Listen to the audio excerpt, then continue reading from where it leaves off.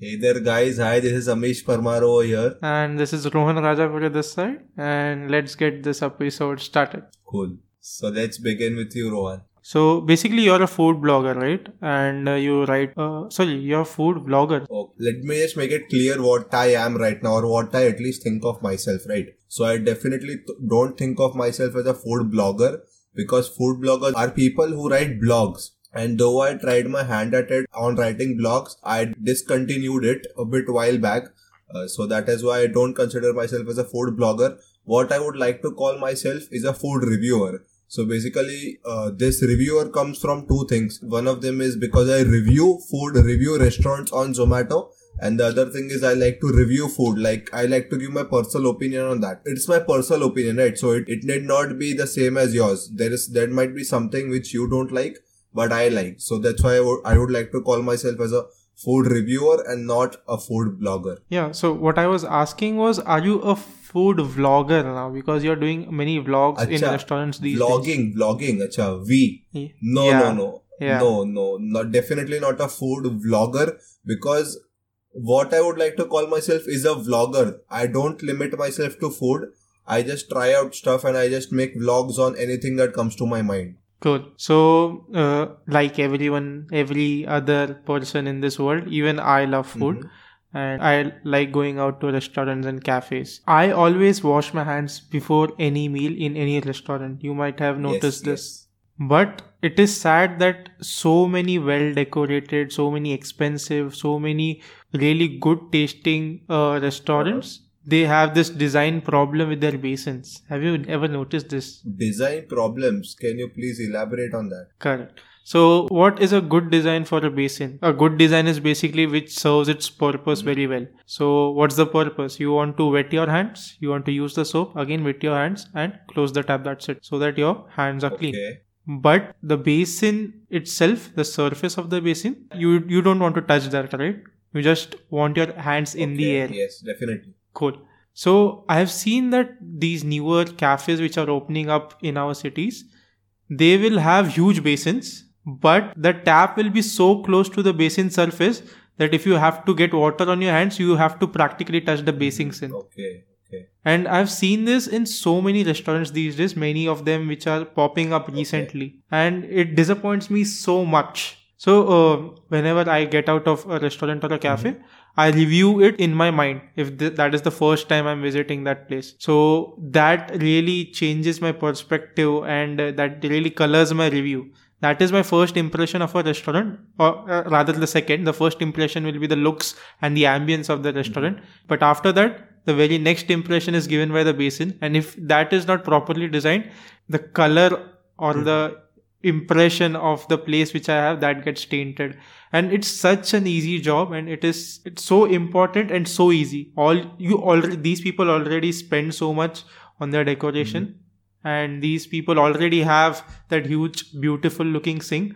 They had to just do one job correctly, which was place the tap at a height so that I don't really have to touch the basin sink. And even that, if you cannot do, I wonder how much thought goes into your food, how much thought do you all give to sanitation, hygiene, water quality, etc. Because if you all cannot think about this, I doubt you all will take care of these other necessary important things. That's a things. very fair enough point. Let me just ask you this, that did I get your question, or more important, did I get your concept right? Are you talking about the distance between the end of the tap and the base of the sink, or the distance of the tap from its source to from where the water comes out, like the length or the height? It does not matter. So the sinks come in different shapes, right? Okay. If it's an oval shape, even the standing face, I might have to touch my fingers to the wall of the basin. Okay. Or if it is too shallow, I'll have to touch the base of the sink. So it does not matter. It's just that I don't want to touch the base. Okay. That's fair enough. Yes. That's true. And there will be huge basins, man. Huge basins. I could literally take a bath in those basins, but they will keep the tap at a corner where I have to practically touch the basin sink. I personally have not noticed this myself or experienced it myself, because this is so small that it just doesn't register in my mind, and I'm not a hygienic person as such, so I don't generally care if my hand is touching the basin or not, but it is of a very great importance of what you are telling me, because yeah, it is important, and the way you say it, like if they're not putting a good enough thought in the tap of the basin, they won't be even taking care of the hygiene of the food in the kitchen as well. So that's a very legit point from your side. Correct. So it's not just about that hand washing experience, but it is more about how much they value details. Mm-hmm. So I've read about this very huge and famous band a few years back. Mm-hmm. So whenever they used to go out on gigs, and if they're traveling and they are on a tour, they will have to set everything up, right? They will have to build a stage, they will have to set up the speakers, the instruments, etc., etc. Mm-hmm. So they had a template. Wherever they used to go, they used to hand over this template to the organizer, and they used to tell that we want all this, and this is your responsibility to arrange for all this. But for cost cutting reasons, or because of time constraints, pressures, etc., many people may slack off. So what they did was, somewhere in between those instructions, they put a small instruction, which was, I want a bowl of peas of 2 different colors or 2 different types mixed besides my drum kit. And after everything is done, they just go and check whether that bowl of peas is present or not, and have they taken care that these are of 2 types and they are mixed. Mm-hmm. And if that is not there, they will take care to go through all the security checks, whether the stand is correct, whether whatever they've prescribed has been taken care of, just for safety reasons. Mm-hmm. It's a very good way to check your client. Right. So I would like you to take a note of the basins the next time you visit restaurants or cafes, and maybe add a small line in your Zomato reviews that they have very good basins, thumbs up, or they don't have good basins, thumbs down. Okay. But as a footnote or something. Your point is totally right, but you can't judge a restaurant based on its basin, right? Like, a restaurant's purpose is to serve good food. And as long as it is doing judging that, I guess its purpose served. Yes, basin is an important factor, but you just can't take off the deserving rating a restaurant deserves just because of this basin issue. That's my point of view. Yeah, I never said you to change your ratings based on the basin. I am just telling you to add a footnote. Yeah. Okay. And see, going to a restaurant or cafe, it's no longer just about the food. Mm-hmm. If it would have just been about food, they need not have good service, they need not have clean plates, they need not have good ambience, etc., etc. Mm-hmm. So it's more about the experience these days rather than just the food. Okay. So because cleaning my hands, washing my hands is important for me, mm-hmm. If just after getting inside a restaurant, if I have a bad experience with cleaning my hands, that is going to taint my experience. Although the food might be great, but can I ask you that why is there an issue if your hand touched the basin? Again, so there's no issue as such, because so many people are washing their hands, and there's just this imagination going, which may not be reasonable. But there's an imagination going that all people are washing their hands here and all their dirt is going and touching that basin sink before it goes into the sink, right? So I don't want to come in contact with the surface which has already come in contact with dirt of so many people. Okay. This may not be reasonable, but this is just something. This is totally reasonable from your side. I totally agree with you. But let me ask you this. After you're done washing your hands, right? How do you wipe them off? I have my handkerchief. So you have the handkerchief. You never use that hot air wash? No, never. So they usually they have a handkerchief or it's basically a towel. They always hang a towel besides the wash basin. I never use. But that's a public towel. I'm not talking about that. I'm talking about that they have that machine where you put your hands and hot air comes from it and blows your hands dry. You never use that? I've never seen that in a restaurant. They always are in the toilets, right? Toilets at the airports or malls. Yeah, that's a fair guess, I guess. I never distinguish between them because all I need to do is wash my hands and that's all. Fair. No, say I would have said yes. So what? So it is scientifically proven that hand wash thing, which blows your hand dry, has more microorganisms than a toilet seat. So basically, it is scientifically proven that is more dirtier than a toilet seat, right? So it doesn't serve your purpose that you're using that, but you have issues with your hand touching the sink. It's hygiene issue, right? Right. So you're saying that it's dirtier even when we don't touch the air blower. No, Is that what you're claiming? the air, because it gives out warm air. The microorganisms love that environment of warm air. So basically, there are a lot of microorganisms present over there which are harmful for us, bacteria and stuff. Okay. So I did not know about this, and yes, I was using them until today, I guess. I'm not using But them it feels again. good. Right. I'm not doing it for feels anyway. And now that you say it, that it is not hygienic, I don't think I'm going to use that again. So we are definitely learning something new with this podcast. Yeah. It's a good start to a podcast. It's already going to change a habit in me. Definitely, Yeah. that's a very Awesome. good thing. Awesome. What was bugging my mind is, have you heard of this quote? Something on these lines, that you should love your work or you should work for what you love. Have you ever heard about it? Yeah, many times. Yeah, this is like a very generic statement which you see on Yes, Facebook yes. with a lovely So background. basically, for example, let us consider both of our cases. Both of us like photography. This is just an example, but you can generalize the statement, right? Both of us love photography and say that we are, both of us are very good photographers. So would you consider photography to be a profession? So my basic question is, would you consider your hobby or passion to be a profession? That is what I wanted to ask. Give me your reasons as well. Okay, let me first talk about a hobby or a passion. First of all, passion may not be permanent. I might be passionate about guitar for a few years, but then I might become equally passionate about drums a few years down the line. So passion is not permanent. Let's come to hobby then. Hobby is something you do in your pastime or you take out some time because you like doing it. But profession is something different. It's either of the two or both. One could be that it's just a means to earn money. If you are good at something, you just do that to earn money and make a living. That's it. Or you find meaning. Some people, and especially millennials nowadays, we want meaning in our profession because we are going to invest at around 8 to 10 hours a day for the rest 30-40 years of our life. So we want it to be meaningful. We just don't want to work as an accountant for some person we don't have great admiration for, or a company whose vision does not align with our personal morals. So we want meaning in it. Even if your professional is meaningful but you don't really enjoy it, I think that's okay. So it's either something you're good at, which makes a good profession, or something you find meaningful that makes a good profession.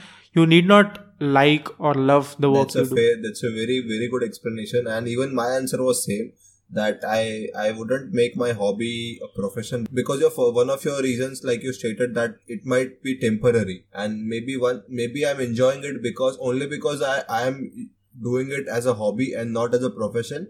And maybe once I start earning from it, I don't like it that much, perhaps. That's a speculation, but still. But paraphrasing the great Joker from Batman over here, that if you are good at something, never do it for free. What would you reply to this statement? Okay, so before coming to that statement, I would just like to reiterate what you were saying, that making something you like as your profession, that could ruin it for you.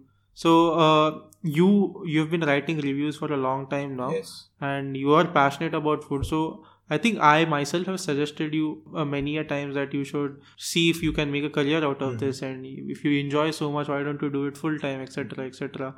And then you said, you gave me the same reasons which you gave me now. Yes. And then I gave you counter examples. Yeah, there are some jobs which seem like dream jobs, but the people doing those jobs do not enjoy it. The two examples are ice cream tasters. So these big companies who will do research into new flavors, etc. They take professional tasters and they ask them for rating, and they then tune the flavor accordingly. But these people hate their job. We think that they must be living the dream life. They are eating ice cream all the time and they are getting paid well for that.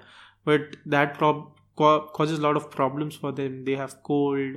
They usually don't eat it fully. They will just taste it and throw it off because it's just too much. And when you're paid for it, because you're being paid for it, you cannot have your whims come into the play. If you have to do it, you just have to do it. If you don't feel like it, too bad.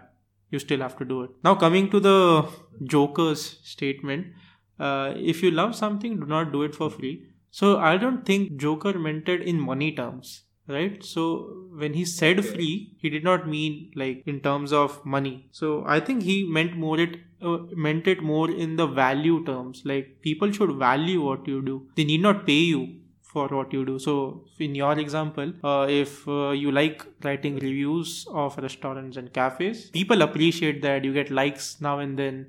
People see your review before going to a restaurant. People see what you had ordered and what you had liked when they go to that restaurant for the first time, and that is valuable, right? You feel good about it. So Yeah, people are yeah, valuing of what you are course. doing.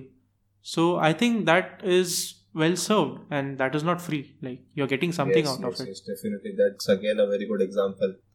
So, moving on further, I have recently noticed that a few new words have been added to the Oxford Dictionary. And so, right now, I have two of them in my mind.